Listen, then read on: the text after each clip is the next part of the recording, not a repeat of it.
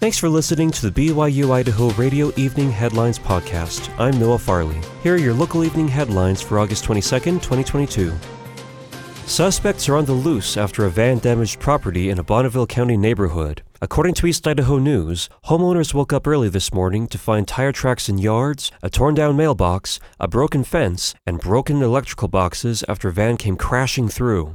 The vandalism happened in the Cornerstone subdivision, with most of the damage happening on Hammerstone Drive. Reports started coming in at 4 a.m. this morning from the neighborhood residents about a suspicious van that had damaged property. If you have any information, please contact the Bonneville County Sheriff's Office at 208-529-1200.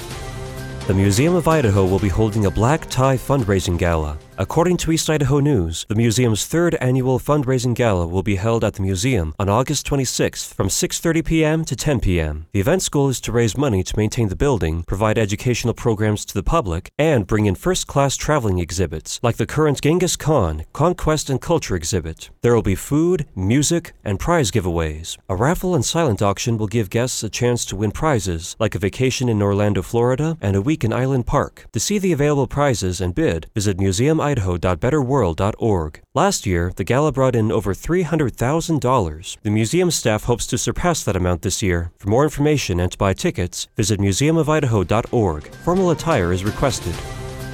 A leading church historian on Latter-day Saint women has passed away. Kate Holbrook passed away on Saturday at 50 years old after a long fight with cancer. According to her obituary, she started her career as a historian of Latter-day Saint women, employed by the Church History Department of the Church of Jesus Christ of Latter-day Saints. She edited and/or wrote many books, articles, and other expressions of her careful thought and warm caring. Some of her best-known works include At the Pulpit, Women in Mormonism, and The First 50 Years of Relief Society. She says that instead of giving flowers, well-intentioned friends donate to the Kate Holbrook Endowed Scholarship Fund at BYU for primary caregivers pursuing graduate work in the humanities.